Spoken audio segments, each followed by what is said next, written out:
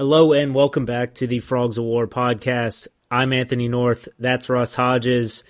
And it's been a terrible, horrible, no good, very bad week in TCU athletics. The Horned Frog football team competed in the national championship for about, half a quarter, and then ended up getting blown out 65-7 to Georgia. TCU basketball team dropped two kind of heartbreakers in the final minute. A lot of players leaving to the NFL, players transferring. Garrett Riley's headed to Clemson. We'll get into all of it, but it's been a tough week to be a Frog fan, Russ. Yeah, we're collectively slowly but surely crawling out of our holes. Some of us, I think, are still in those holes as we speak. Not going to lie, it was a difficult night, Monday night.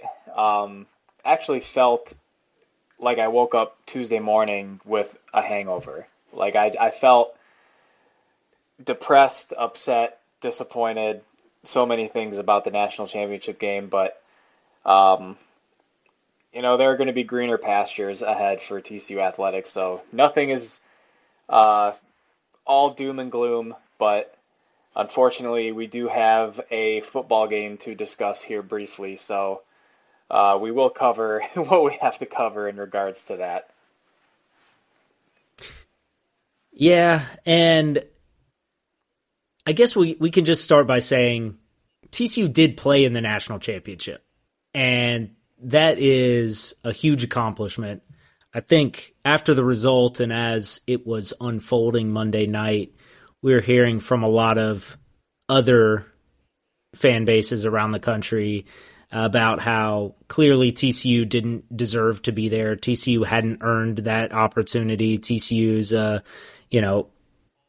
all a blah, blah, blah. And it's nonsense. TCU obviously did earn the opportunity to play in that game. Georgia's just a juggernaut. Georgia has beaten every team it's played for 2 seasons.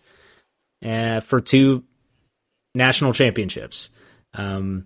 It clearly showed that the tier that Georgia is on is significantly different than the tier that everyone else in college football is playing on right now. And that, yes, Nick Saban, that includes you. Yes, all of you in Knoxville, that includes you, and certainly all of you in Austin, that quite obviously includes you. And you can stay in our mentions and you can stay on the game thread talking all that mess about TCU losing again in the national championship game after having just beaten Michigan, one of your traditional blue bloods.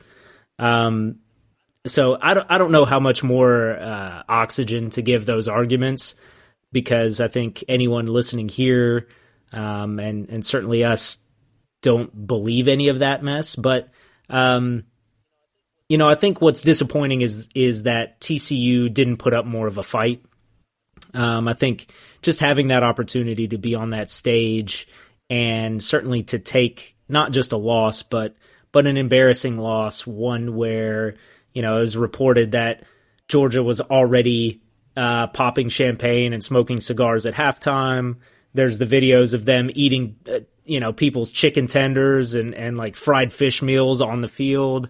And yeah, TCU was outclassed in the game and clearly had, Georgia had better players and a better game plan and were more prepared to play and went out and executed, with surgical precision, and took down TCU in pretty stunning fashion, I think. Yeah, at the end of the day, TCU still went 13-2 and finished as the AP number 2 team in the country, number 2 in most coaches' polls. And it's unfortunate that this game is going to put a bit of a damper on what was otherwise just an awesome season for the Frogs when you consider where the program has been over the last 4 years, as well as all of the turnover with the coaching staff and the roster and preseason predictions, TCU being predicted to finish near the bottom of the Big 12.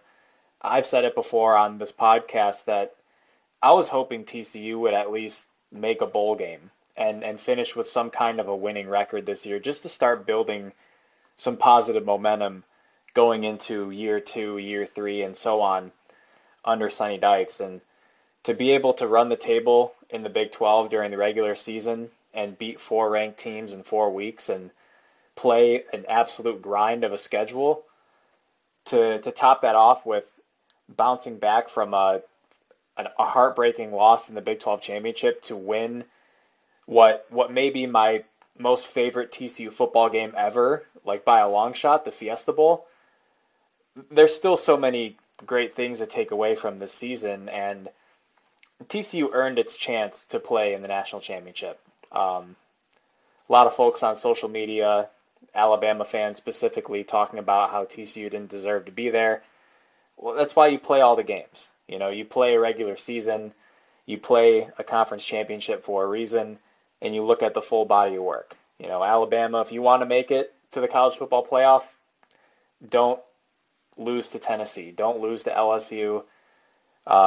Don't survive against Texas in a low-scoring game. You know, like you said, these yeah, and Texas A&M as well. Absolutely, Survive. yeah. So, like you said, there are a lot of hypothetical scenarios and arguments that don't deserve a lot of our time or breath. But, you know, one thing I will say, and you mentioned being disappointed with TCU not putting up much of a fight, and Sonny Dykes talked after the game about how perhaps the players were a little too overhyped for this game and they felt like they let the fans down.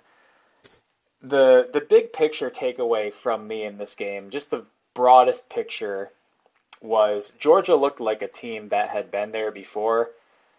TCU looked like a team that was starstruck. I'm not going to say a team that was just happy to be there because I think that implies a little too much. But, you know, I think we talked about it a little bit before we started the podcast. Had TCU found a way to get some kind of positive plays later in the game, maybe this isn't so bad. I mean, you're getting blown out. It's the third and fourth quarter. Even if you're not going to win the game, go out there and try and make some plays. You know, be the last player to get a sack. Be the last team to score a touchdown. A lot of these players who are fifth year, sixth year players may not ever play a down of football again after that. You know, try to make a play for those guys. I think for me, I personally felt really let down and super disappointed with TCU's performance because I felt like the Frogs, and I'm going to say this because I've always kept it real with you guys, and I'm a very honest person. I'm very direct and honest in the way I assess and evaluate things for people who know me. I felt like TCU quit at the end of the game. When I'm watching these plays on defense especially, and I see, you know, Nook Bradford has a chance to maybe make a play in the end zone, and he stops running after the receiver, and it winds up being a touchdown. You know, you have Mark Perry and Trey Tomlinson watching guys go right by them as opposed to coming in and trying to make the game tackle. You have Georgia's fourth-string running back coming in and carrying guys 10 yards past the line of scrimmage almost into the end zone. You have Georgia's backup quarterback coming in on a 4th down and 5, and they're going for it up by a billion and converting. On offense, you have linemen that they're getting turned around like turnstiles. You have Amari DiMercato on one play. He's set back there to pass protect, and edge rusher just goes right by him. He doesn't see him, and Max Duggan takes another hit. He took so many hits in this game, and it was just it was bad. Like I almost felt like the players should be ashamed with how they closed out the game. And yeah, it's 65-7 is the final score, and it's one thing to get beaten up by a vastly superior opponent, but it's another thing to go out there and just fold. And, you know, TCU throughout the season, they beat up Iowa State. They beat up Oklahoma. They beat up Tarleton State pretty badly. But you look back on those games, and I never really felt like Iowa State quit. They were just vastly outplayed by a superior opponent. Oklahoma, you lose Dylan Gabriel to an injury. Davis Bevel, God bless him, comes in and just can't get anything done. Tarleton State, that's an FCS team. That result's pretty, expected. This was the first time all year that TCU was on the receiving end of a paddling. And the response from TCU, particularly in the fourth quarter, there wasn't a single play or really a single individual performance from anybody in this game where you can look back on it and say, you know what, they lost badly, but that player really showed me something. Or that sequence of plays, that drive is something that next year's group can really build on as we get ready for 2023. Maybe I'm out of line for saying it. I know I'm not in that locker room. I'm a guy doing a podcast, writing for a TCU fan website, but I don't know what else to say. I mean, I felt like the players gave up. I felt like they quit, and that's why I was so disappointed and so let down by the game. Yeah, and I will definitely not use the Q word there. And the reason is, I'll say this: Georgia's fourth stringers, Georgia's scout team, Georgia's walk-ons, frankly, are 4- and 5-star guys. You mentioned Branson Robinson is the fourth or fifth string running back for Georgia. He was the number 4 overall running back in the country like 2 years ago. He's internet viral famous for being like 16 years old and looking like the Hulk. And yes, he carried TCU defenders into the end zone. He made Dominic Williams like stop in his tracks and kind of just ran around him.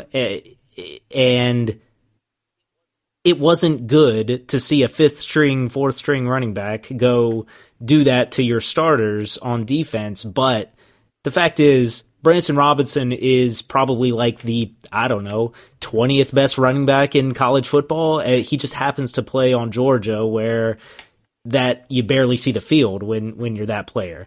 So it's tough to say that. And also the same way that Georgia was already lighting their cigars. I mean, it has to feel so demoralizing to be TCU in that situation where you're going to lose,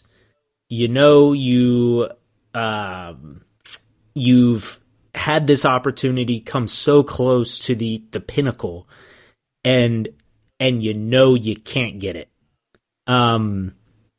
That I understand being demoralized in that kind of a situation.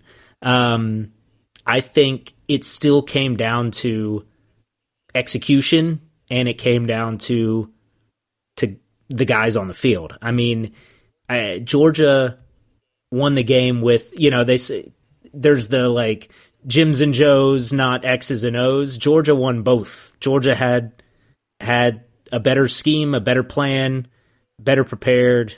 And it's really hard for a team like TCU to get up and take down Michigan and then turn around a week later and play a team like Georgia.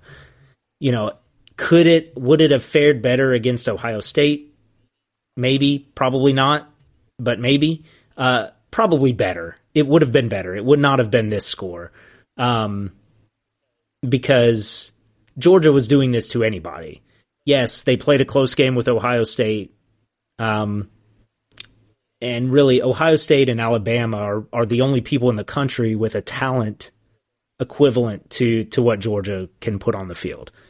And Georgia would have absolutely destroyed Michigan, maybe not to the same score as this, but would have absolutely destroyed everyone else in the country. So, yeah, do I think they let the fans down? I think it's just TCU fans are going to continue to be very proud of this team and of this season, but it does leaves a black cloud over it all. And I don't know that that's the team or the players letting us down. I think it's just it's a buzzsaw. I mean, it's not like one of those seasons where Ohio State in 2014 sneaks in over TCU into the playoff and gets to play Oregon in that final game. Those are two really good teams, very strong teams, but Oregon was not a juggernaut like this Georgia team is. And, you know, I said it in our staff predictions of, and, you know, I was trying to be positive, but I said, like, Georgia is the boogeyman. Georgia is the monster at the end of the book. All of the, you know, they're hiding under the bed waiting for you to snatch you away. They're an unstoppable force.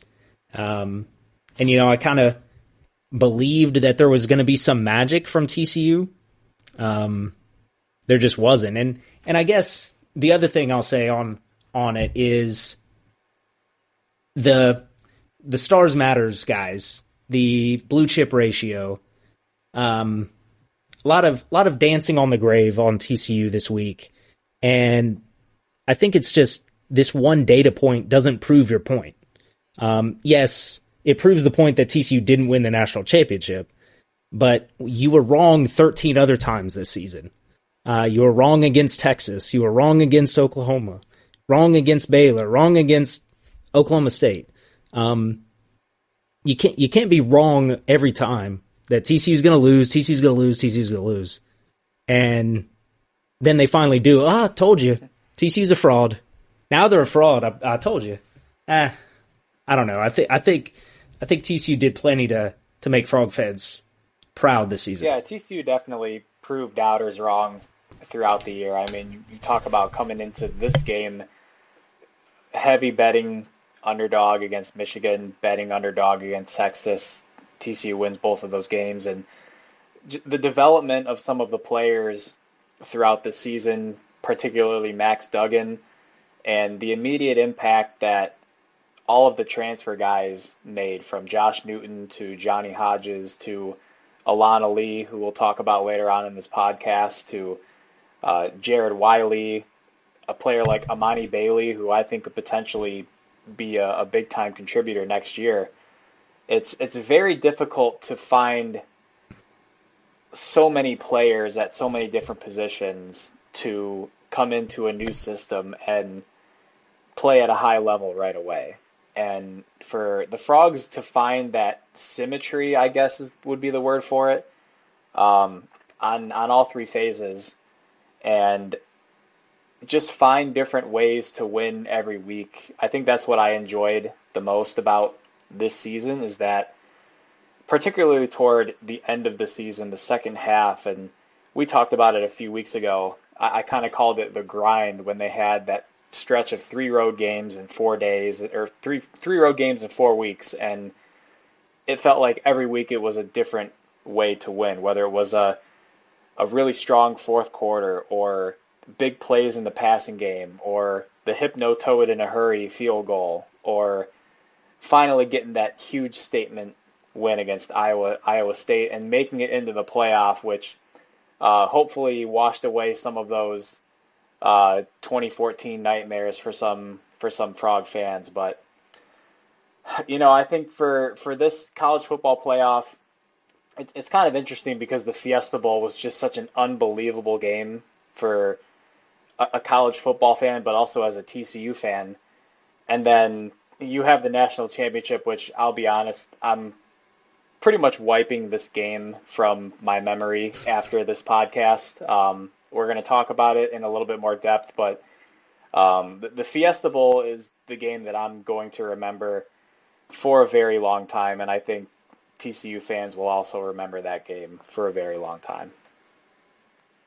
Yeah, we'll get some distance from this one, and it'll be forgotten. It'll only be remembered by Georgia fans as a celebration of their dominance, and by TCU haters who weren't in the game and never could have been in the game because they're not any good.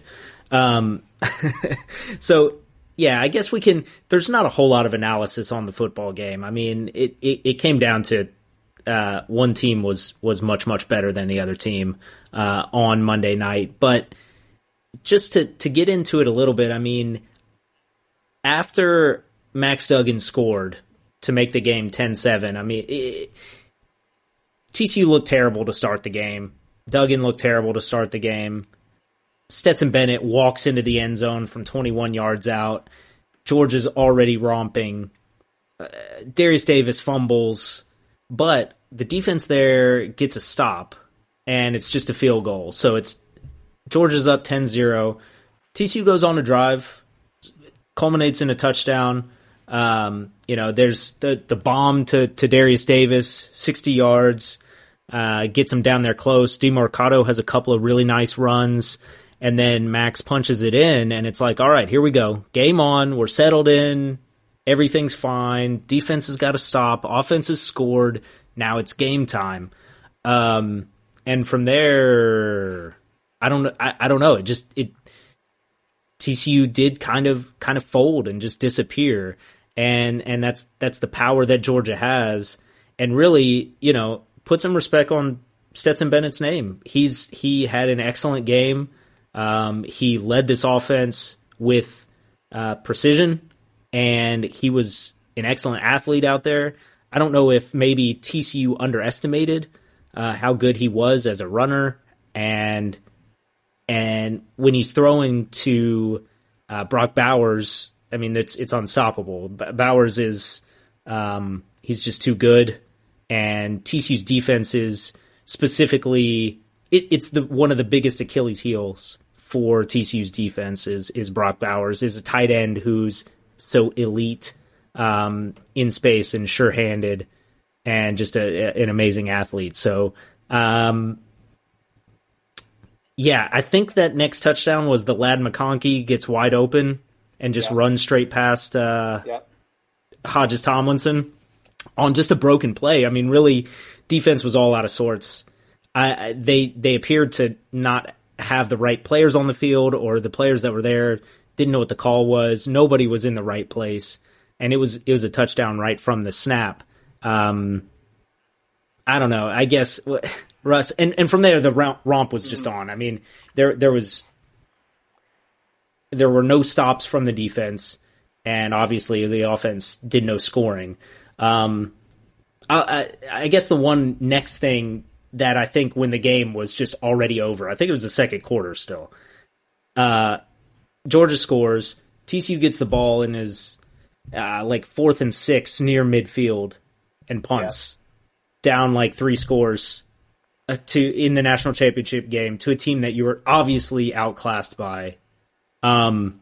It was a surrender, and Georgia took that from, Sandy had a great punt, drops it down inside the 10, and Georgia brings it down and scores a touchdown, and the game's over. You got to at least try there. You have to attempt that 4th down play. But I guess, Russ, what on this game? What are your thoughts? Yeah, I think from an individual standpoint, Stetson Bennett was phenomenal in this game. I was caught off guard, to be honest, with how fast Georgia was on both sides of the ball. The play where Stetson Bennett is facing the all-out blitz and D. Winters over-pursues on the blitz and Bennett gets out of the pocket for a lengthy run and a first down, that was kind of a microcosm of how Georgia's speed just seemed to catch TCU off guard and caught me off guard. And some people actually wondered, could TCU catch Georgia by getting into some tempo in this game? And actually it was the Bulldogs who were catching TCU napping. You brought up the play where Ladd McConkey scores the uncontested touchdown. That was a play where you have your defense looking over to the sideline, waiting for the play call, and Georgia runs the quick huddle where they get up to the line real quick, snap it. You have 2 wide receivers on one side and the running back. It might have been McIntosh, I can't remember, but they had a running back come out the left side from the backfield. So you had 3 receiving threats on that side with 2 defensive backs, a corner and a safety.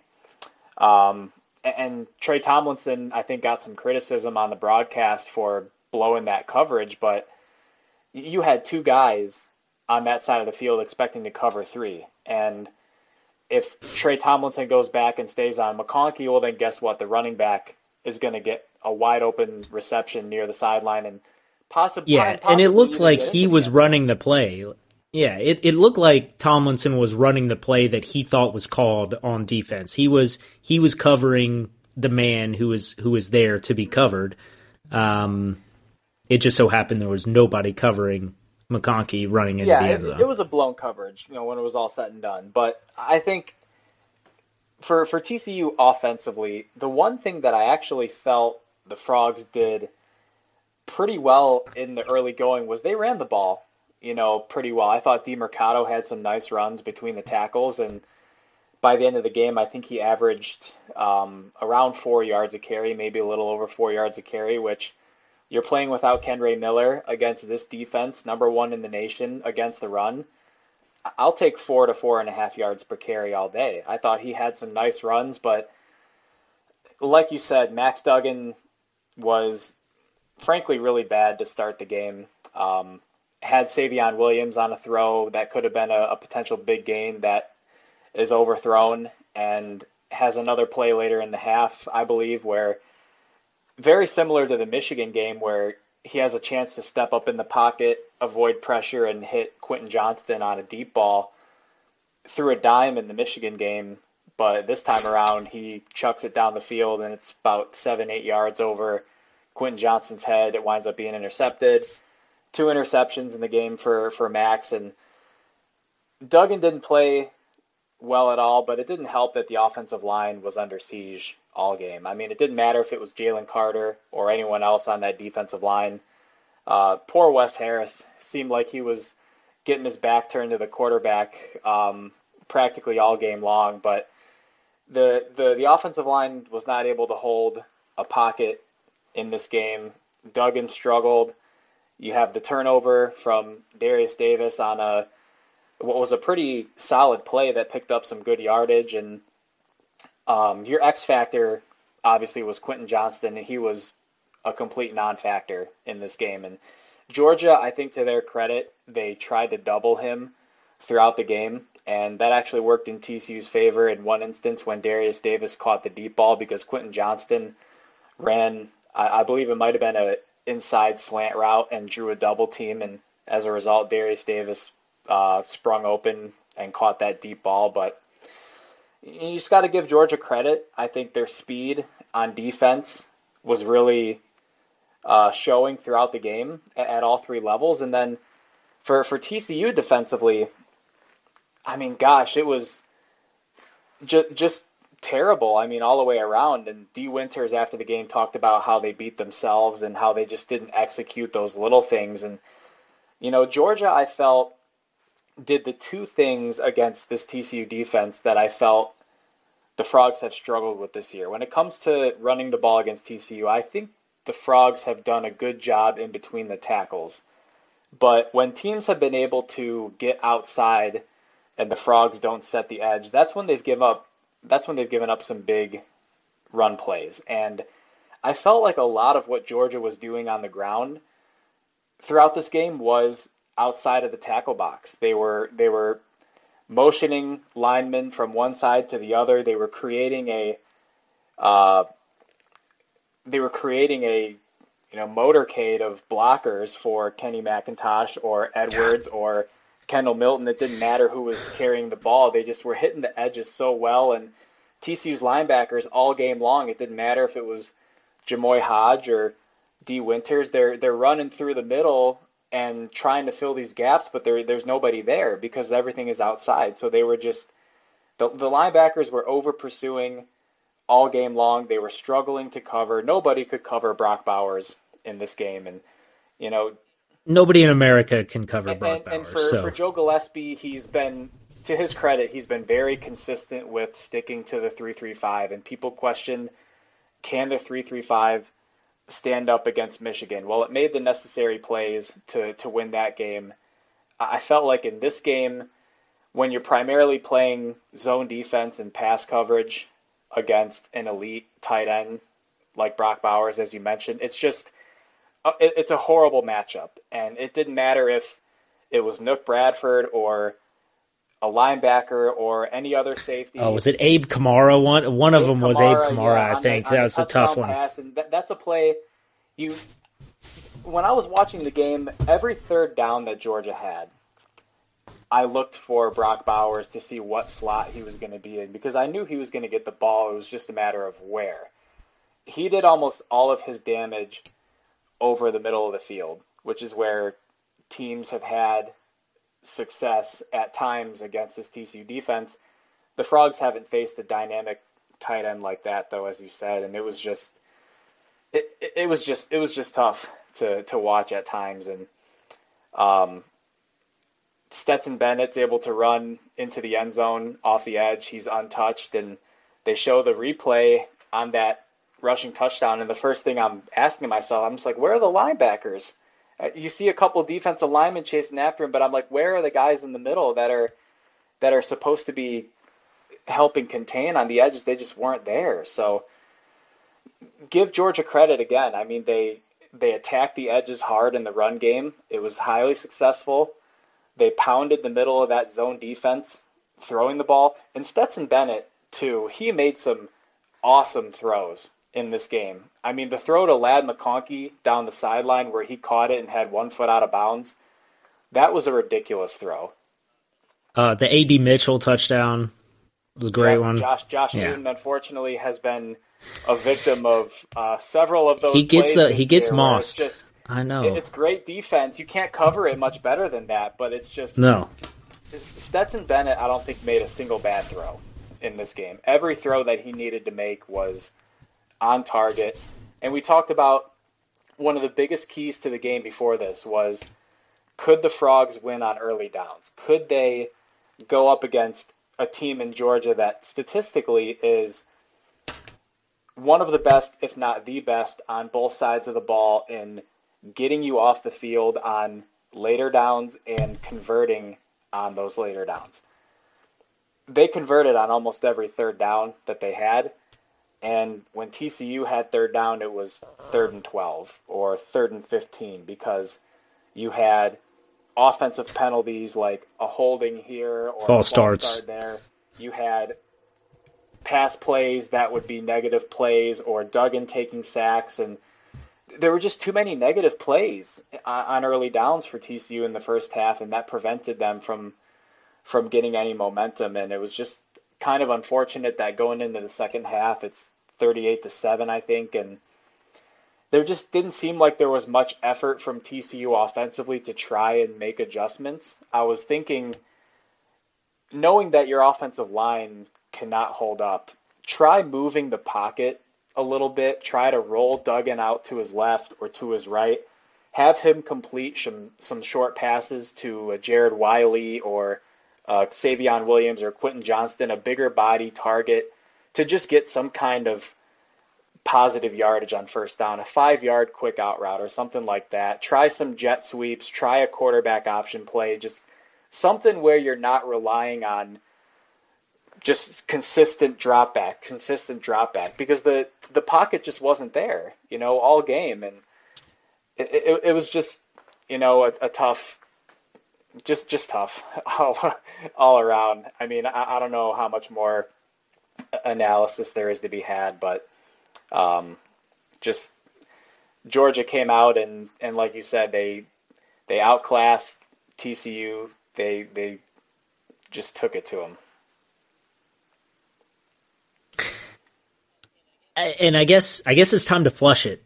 Frankly, I think it's time to put that game at least away and maybe just think about it's a long off season. There's already been quite a bit of news going into the off season, but it's a long off season and we'll see where things stand come September against Deion Sanders and the Colorado Buffaloes. I think it's going to be very interesting. I mean, they've obviously built a roster there, a rebuilt roster. So TCU's going to have to come with it all off season to make sure to be ready for, Target will be fully on the Horned Frogs back all of next season, and everybody's going to be out for blood trying to take the Frogs down.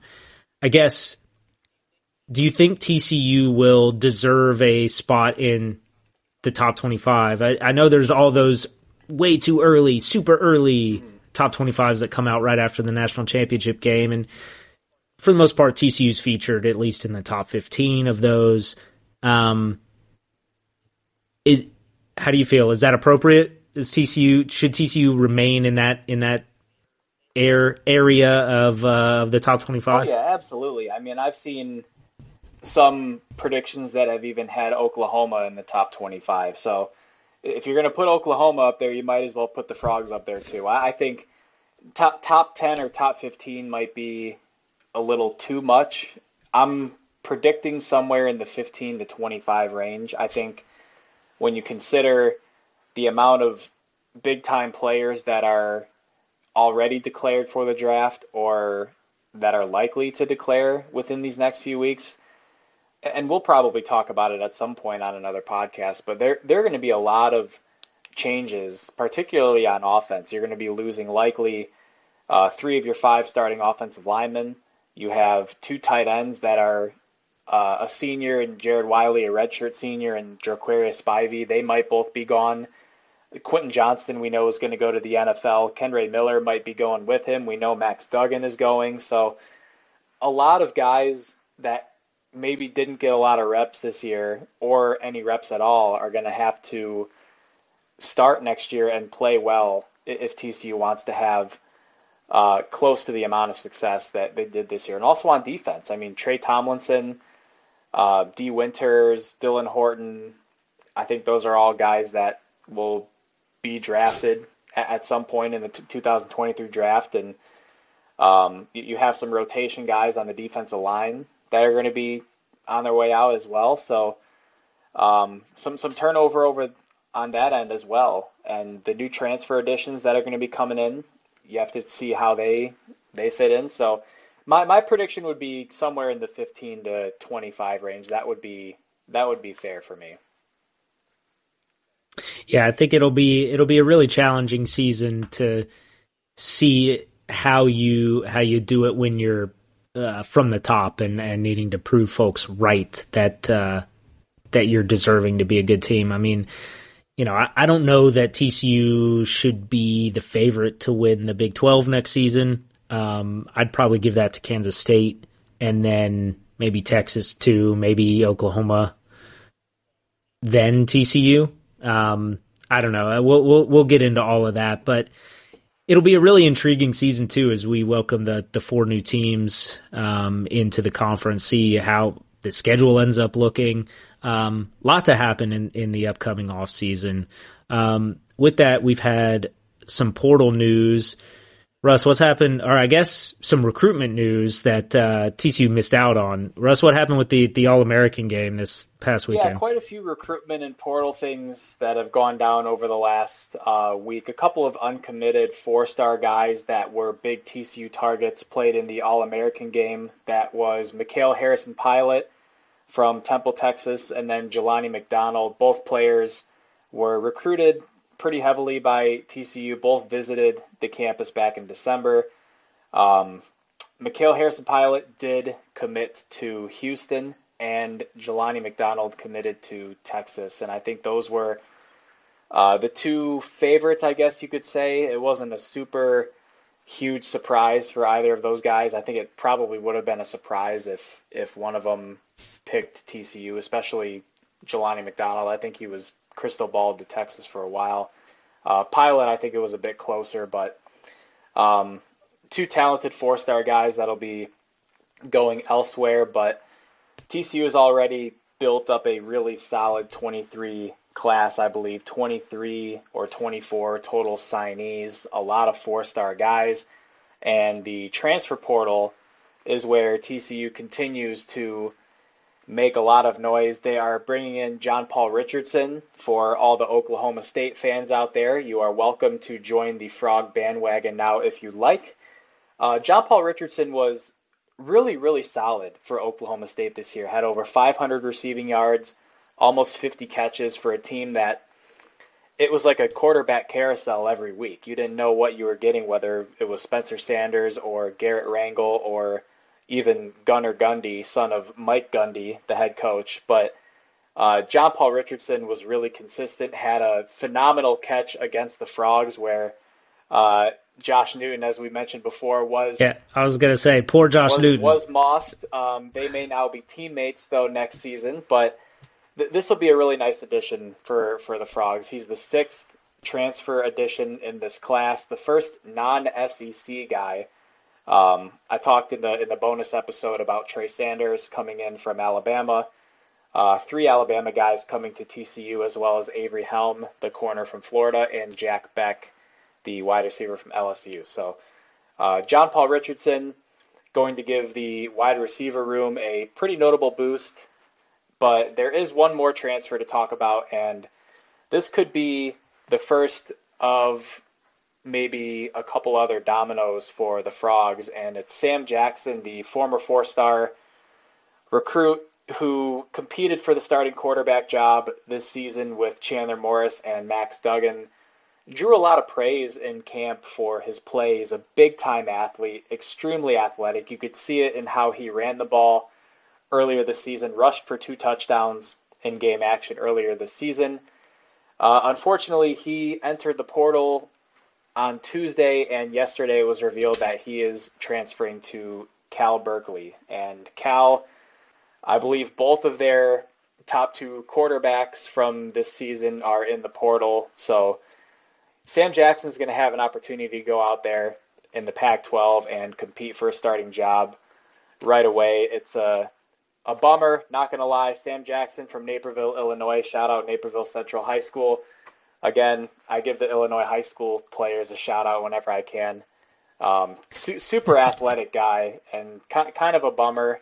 I was really looking forward to seeing him develop at TCU, but it's just one of those things, especially at the quarterback position and in this transfer portal era, that if there is an opportunity to go play elsewhere, and he will be a redshirt sophomore next season. So playing time at TCU next season may have looked pretty slim. So he is heading out west. So best of luck to Sam Jackson. Is there a potential replacement waiting in the wings? Well, there might be, because Walker Howard, who is a former big-time 4-star recruit, fringe 5-star quarterback prospect, went viral in that LSU recruit video with Brian Kelly. I was just about to say Les Miles. Gosh dang it, he ain't Les there anymore. Miles. Brian Kelly throwing the L up, dancing with our guy Walker Howard. The 360 cam. Walker has entered the transfer portal as of yesterday. Now, this is newsworthy because it's being reported that TCU could be a favorite for him. And he was obviously teammates with Jack Beck at LSU, but both of them also played at St. Thomas More, which was their prep school. So could be reuniting with a former high school and college teammate in Fort Worth. We will see.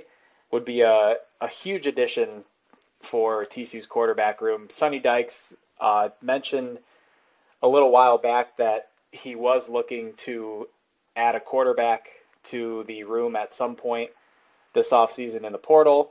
I know one name that was brought up was Sawyer Robertson, the Mississippi State transfer. He has since committed to Baylor, so he will be competing for the starting quarterback job at Baylor, and we will wait and see if any more news comes our way about Walker Howard. But that is all the latest recruitment and transfer portal stuff. Just a little update on the recruitment stuff. I believe February 1st is National Signing Day, so we will find out for sure by that date whether or not TCU adds any more players. I know Warren Roberson was a 4-star safety, the only player in TCU's 2023 class that did not sign early. Not sure where they stand with him, but more to come in the next few weeks for TCU in the portal and on the recruiting trail.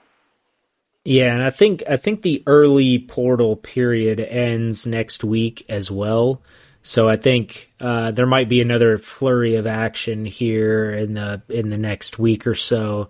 I want to say January 18 maybe is the closure of that portal period, and it'll open up again after spring practice, I think in May. So things will go a little bit quiet in the portal. You might hear rumors of things, but nothing official once that window closes. Just wanted to go back on Sam Jackson and say that it's unfortunate that the Frogs are losing him. He's definitely a high talent player. I want to make sure to shout out the correct Twitter name, but Clint Brewster from 24/7 reported out that he was told that 40 teams reached out to him, including some big time names. He was in the portal for one day and committed the next day. So a lot of action for Sam Jackson's to get his commitment, and I think Cal is there's certainly a lot of Cal people who have no love lost for Sonny Dykes and kind of his poor performance as the coach there. So I think they're taking a little bit of happiness in that. But I think Cal's on the up and up. I mean, they've done a lot of good stuff in the transfer portal thus far. They have a really good coach there. So I think they could be doing some things. Pac-12 is going to be very interesting next season. A lot of talent returning there and coming in. And all right, what else we got? We got some news. If I remember, all right, on to the guys who are the big guys moving on to the NFL draft. Yeah, if I remember correctly, real quick, Kenny Hill works at Cal, doesn't he? Isn't he on their staff? Oh, is that true? Oh, I do not remember that. I didn't know that. I looked it up real quick right here because I thought someone mentioned this to me earlier. I couldn't remember or not, but yeah, he's a quality control coach on offense for Cal. All right, and obviously with Sonny Dykes having coached there's the connection. All right. Maybe Sonny pulled some strings in the back room to help our boy get a look out there. Who knows? The next Kenny Trill, Sam Jackson, go get that September Heisman. All right. So some Horned Frogs that are officially taking that next step to professional football, officially making their plans known to leave the Horned Frogs, whether they have eligibility or not. So Steve Avila has formally announced he's declared, and also offensive lineman Alana Lee.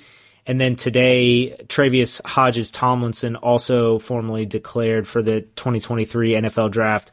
We're certainly expecting more declarations to come in the next weeks, but nothing unexpected here, and big congrats to these guys. They deserve it. Very likely to, I mean, Tomlinson is probably a day 2 pick at this point, and I would see Avila and Ali also being drafted and getting a good shot in NFL camps come this summer. Yeah, the Bears, I think, are a team that could use all three of those guys. So Ryan Poles, GM of the... So number one overall.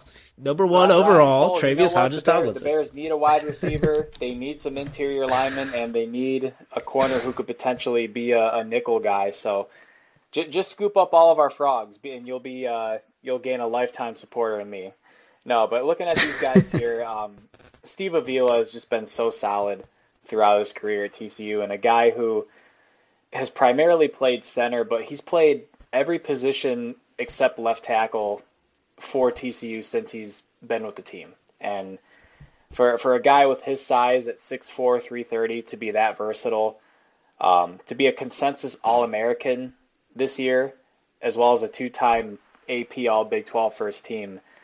And for a guy who you could even argue he was playing out of position this year, because you bring in Alana Lee, who I think honestly is probably the most underrated, underappreciated of the transfer portal additions this year. You know, guys like Josh Newton and Johnny Hodges and Jared Wiley, their stats jump off right away.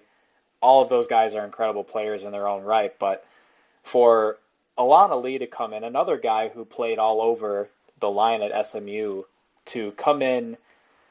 He was a second team All-American Athletic just last year, and he went from second team All-AAC to first team All-Big 12 in the span of one season. And for him to come in and play center and basically be the quarterback of the offensive line, working with a coaching staff that he had familiarity with at SMU, that allowed TCU's offensive line to get almost double better because you were able to shift Steve Avila over to left guard. So that filled a huge hole at left guard, and then you got super consistent high-level play at center. So what those two guys, Steve Avila and Alana Lee, did for TCU's offensive line this year was awesome to watch. And I hope both of those guys go to a team where they can compete to play right away.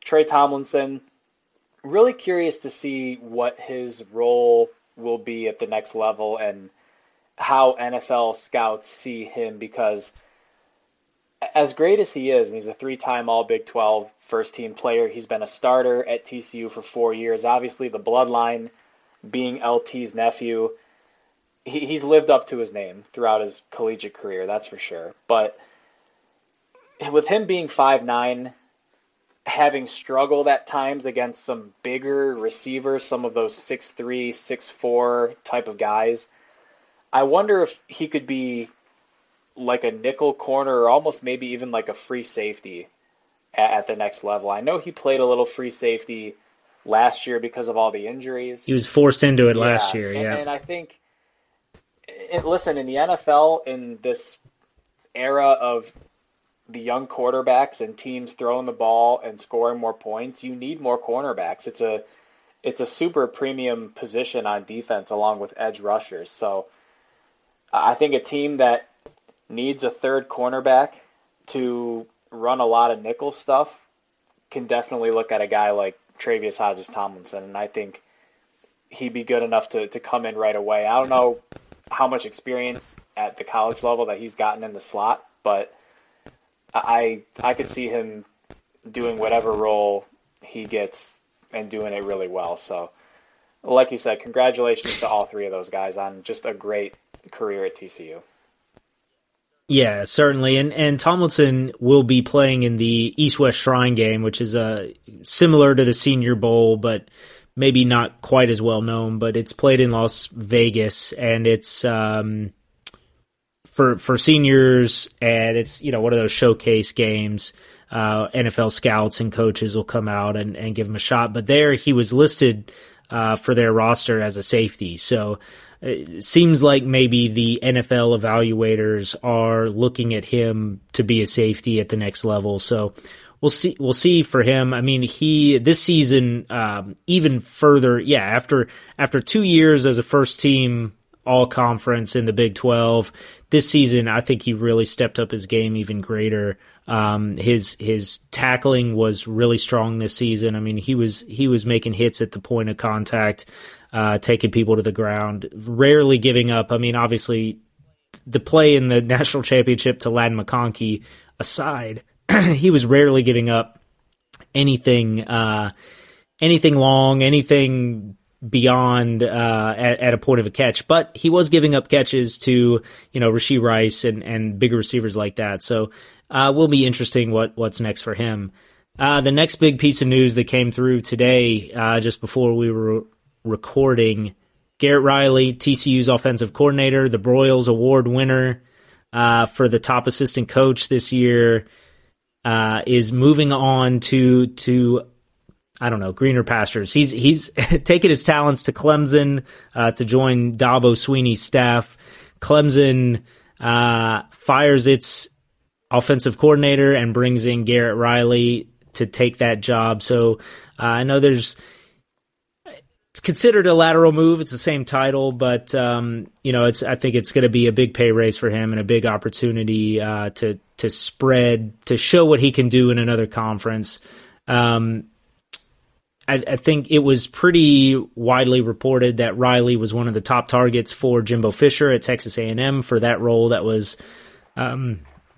ended up getting filled, but Riley turned that down and what was a huge payday. So I think A&M fans are a little bit salty that Riley spurned them to go join Dabo and Clemson. But Riley and this offense, it's hard to know how much of this turnaround was him versus Dykes versus just general improvement in play, but it was obviously a huge step forward in 2022 versus the 21 team for Max Duggan, for the offensive line, and for the Horned Frogs. So a lot of credit to Riley and certainly deserving of whatever opportunity he wants to take. Yeah, when you look at some of the numbers for TCU offensively this year, finishing 9th in scoring, despite the fact that included the national championship game. So you take that away, and I think TCU finishes the season with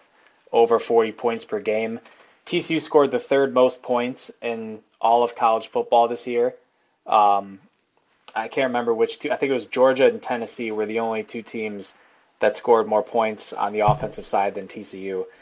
And for Garrett Riley, he was also the quarterback's coach in addition to being the offensive coordinator. So I'd like to believe that he played a role in helping Max Duggan with his development. And I think that Max Duggan, when you watch the tape, really did turn a corner in terms of just his confidence and some of the throws that he made. And the production obviously stands out right away as compared to his other 3 seasons at TCU. So, congratulations to Garrett Riley, and wish him the best of luck at Clemson. I think he's a guy that, like his brother Lincoln, wants to be a head coach someday, and this could be, the next step to potentially achieving that goal of becoming a head coach at a Power 5 program like his brother. So, like you said, we'll find out as we go into next year, obviously how much of an impact that Garrett Riley had.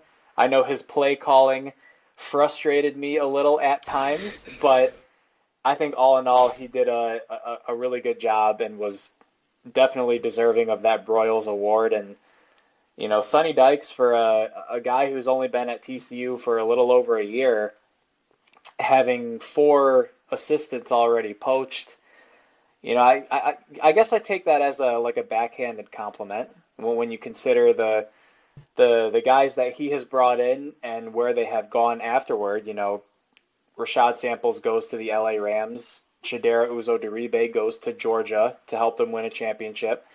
Garrett Riley's heading to Clemson now, and Brian Carrington gets a promotion to go to Arizona State to reunite with Rashad Samples out there. So I trust Sonny Dykes at this point as a CEO as much as I do as a head coach, and as someone who has been on the record saying that he wasn't a huge fan of the Sonny Dykes hiring when it first came out.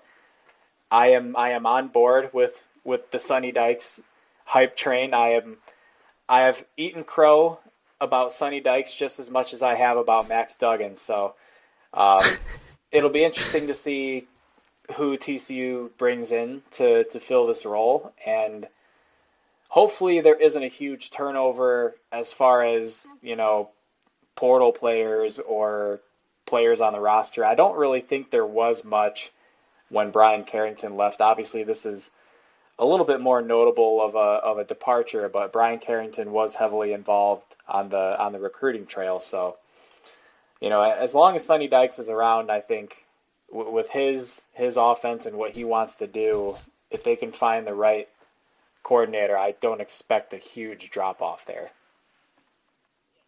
Yeah, and you want your coordinators and the assistant coaches to be getting pulled to new opportunities. It's a sign of success. I think it's unfortunate to lose somebody after just one season, but it's just a sign that Dykes has the right guys, and hopefully can bring in the next right guy to fill this role going forward. Will be interesting to see how quickly that role gets filled. Surely Dykes has been on the lookout as Riley's name has been floating around for head coaching opportunities at G5 level, and certainly these big time, high dollar offensive coordinator positions. So I'm sure we'll see something relatively soon on that, and will be exciting to look forward to. Some less exciting things to look forward to. Man, TCU basketball, the last 2 games since we last talked, really rough go with things. Well, I'll say this. TCU looked mostly good in these games at times, but dropping a last-second buzzer beater after taking the lead late against Iowa State on, what was that, Saturday last week, and then here on Wednesday, 18-point lead blown in Austin against number 10 Texas. Huge opportunity missed for the Horned Frogs. And I don't know. I watch these games. We can talk about them. I think it's just this league is so tough where you can have those 2 games the week prior where you're feeling so good, where you get the big comebacks and you get the big close wins at the end over Texas Tech and Baylor, and then you come back the next week and you have to face again 2 top 25 teams, and you're right there with them, and you're not able to get those wins. I think the Horned Frogs are still in plenty fine shape. It's just in this conference, there's no night off. TCU already this weekend back in Shawmire has Kansas State, who is on an incredible roll and is up to, I think, number 11 in the country, and will probably keep climbing regardless of the result this weekend. So Big 12 basketball is the best in the land, and it makes every single game kind of just a heartbreaker or a big sigh of relief if you can come out with a win. Yeah, the margin for error in this conference is almost zero. I mean, in each of these games there was, and honestly in the Texas game, TCU didn't even shoot the ball poorly at all. I want to say they shot 50% from the field and possibly over 40% from 3-point range. And like you said, 18-point lead, you're up 42-29 at halftime, but it was just a couple bad turnovers down the stretch and a few missed free throws here or there that really killed the Frogs. And when you're playing a number 10 team on the road in that much of a high-level game, just those small mistakes are going to really hurt you. And in the Iowa State game, give that player credit for hitting a huge shot. Damian Baugh had a pretty good closeout on him. The kid just hits a tough 3-point shot. It was another game where the Frogs had to come back from a double-digit deficit, and they did it against Texas Tech. They did it against Baylor, and unfortunately just came up a little bit short in this game. But, you know, anytime I see these games and I see 2-point, 4-point, 5-point differentials, it doesn't matter if I'm covering the game at the prep level or watching it at the collegiate level or the professional level. The first stat that I always look at is free throw shooting, not turnovers, not rebounds, not transition points or things like that. It's always free throw shooting. And Iowa State was really bad in this game as well from the free throw line. They went 3 for 9, but TCU attempted 28 free throws in this game. So you have to give them credit for being aggressive and attacking the basket, but 16 for 28 from the free throw line. You cannot shoot 57% from the free throw line and expect to win. When you get a 57% in school, that's an F on your report card. That's a failing grade. You're getting held back if you get a 50-something on your report card. So just a squandered solid shooting effort again from TCU in this game. They went 7 for 15 from 3. Outscored Iowa State 19-4 on fast break points, but you can't leave 12 points out there on free throws against a ranked opponent. In a game you lose by 2. Yep. And against a ranked opponent. I mean, you can't. And those are the kinds of things too when it comes to the NCAA at home too. It's not even like it's the environment or fans going crazy, waving their arms, yelling at you. That's an unacceptable effort from the free throw line in that game. Yeah, in the NCAA tournament, teams that can knock down their free throws are the teams that typically go a lot further than those that don't. And the Texas game, the Frogs were really solid from the free throw line. I want to say they shot over 80%, but unfortunately just a couple. Damian Baugh had a 9-point, 10 assists, 5 rebound game, but struggled a little bit with turnovers in this game, and from the field as well, finished only 3%. 2 charges. I think he had at least 2 charges that were frankly pretty questionable watching the game, but maybe that's my purple glasses on. But yeah. A little concern that I have over these last couple of games, and admittedly they were a bit of a concern as well over the first 2 games against Texas Tech and Baylor, is those first 2 conference games, you didn't get really anything from your bench. Now, TCU was without Micah Peavy in the Texas game. They have gotten some really solid contributions from Jacoby Coles and Xavier Cork over the last couple of games. Peavy doesn't sound like it's going to be anything serious. I'd imagine he'll be back soon. But, part of me wonders, I think back to last year, Jamie Dixon primarily had a 9-man rotation with Peavy, Cork, Coles, and Farabello coming off the bench. And obviously Farabello transferred to Creighton. In comes Rondell Walker from Oklahoma State. You have Shahada Wells in his second year with the program coming back from injury. You're not getting anything from either of those guys right now. I mean, you're supposed to be getting some defense from Rondell Walker and a scorer off the bench in Shahada Wells. And based off of what I've seen, and this has been fairly consistent with what we saw during the non-conference slate as well, you have to wonder at this point, does Jamie Dixon even bother giving those 2 guys minutes anymore? Like, does he have to give them minutes just to kind of stretch the rotation out a little bit, or does he just clamp it down and play 8 guys moving forward? Because from what I've seen, Rondell Walker just seems like a liability on the offensive end, and Shahada Wells has seemingly really struggled on defense and just hasn't given the Frogs enough of a scoring punch to warrant getting significant minutes. Maybe I'm wrong about that. It's just an observation that I made. And no, can't argue with that analysis. I mean, it's been some of those possessions when Miles is on the bench, particularly if there's times where Miles and Ball are on the bench. It's just really, really rough out there on the offensive end. It's a tough scene. And in this Texas game, I mean, Ball played 35 minutes, Miles played 32 minutes, Miller played 34.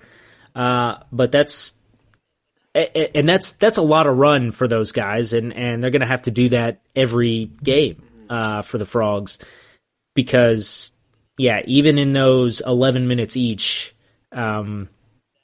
that's kind of when the runs would happen for the Longhorns. And TCU took those shots for a while where they were getting punched with these runs. Texas would go get 7 straight, and then TCU would put it back to a double-digit lead. Texas would get 9 straight, and then TCU would put it back to a 9-point lead.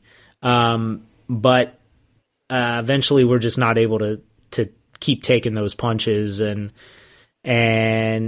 again, a good free throw shooting night overall, but for Miller to miss the free throw with the opportunity to take the lead at the very end, and then Mike Miles to miss the front end of a 1-and-1 when you're behind down 3, and they do the foul up 3 with like 7 seconds left, and Miles misses the front end of it, and the game's over. That's not the way you want to see the end of that game play out. And credit to Texas to storm that comeback and put it in the Horned Frogs' hands at the end to say, go make your free throws, and TCU wasn't able to do it. And, yeah, like we said, next game up is Kansas State is going to be a tough one. Yes, up to number 11, back here in Schulmeyer Arena in Fort Worth. Huge game. TCU really needs to stop this slide. They do get West Virginia, but it's in West Virginia in the midweek, and it's a tough road trip here because you go at West Virginia, then at Kansas. You really can't go to like 2-6 in the conference. Things start sliding out of control for you there, and you really don't want to fall into a situation where the rest of the conference is popping champagne and smoking cigars at halfway point of the conference schedule. So hopefully TCU basketball gets back on the right track. Certainly not getting fully outplayed in any of these games. TCU's right there, but when it comes down to it, to get that resume to make the tournament, get a nice seed, to be able to make a nice run, you're going to have to win some of these games. Yeah, and Jacoby Coles is a player that has shot the ball pretty well over these last couple of games. He had some moments during the non-conference schedule where he played real well off the bench and has honestly impressed me for a guy that seemed like he really struggled last season and was kind of a fringe rotation guy. He's going to need to continue to play well off the bench, and Xavier Cork has given them some good defense and some good rebounding. Eddie Lampkin is someone who hopefully the Frogs can get him going a little bit on the offensive end. You look at his numbers right now, he's averaging, I want to say, about 7.5 points, a little under 8 points a game. Typically TCU's leading rebounder, but someone who...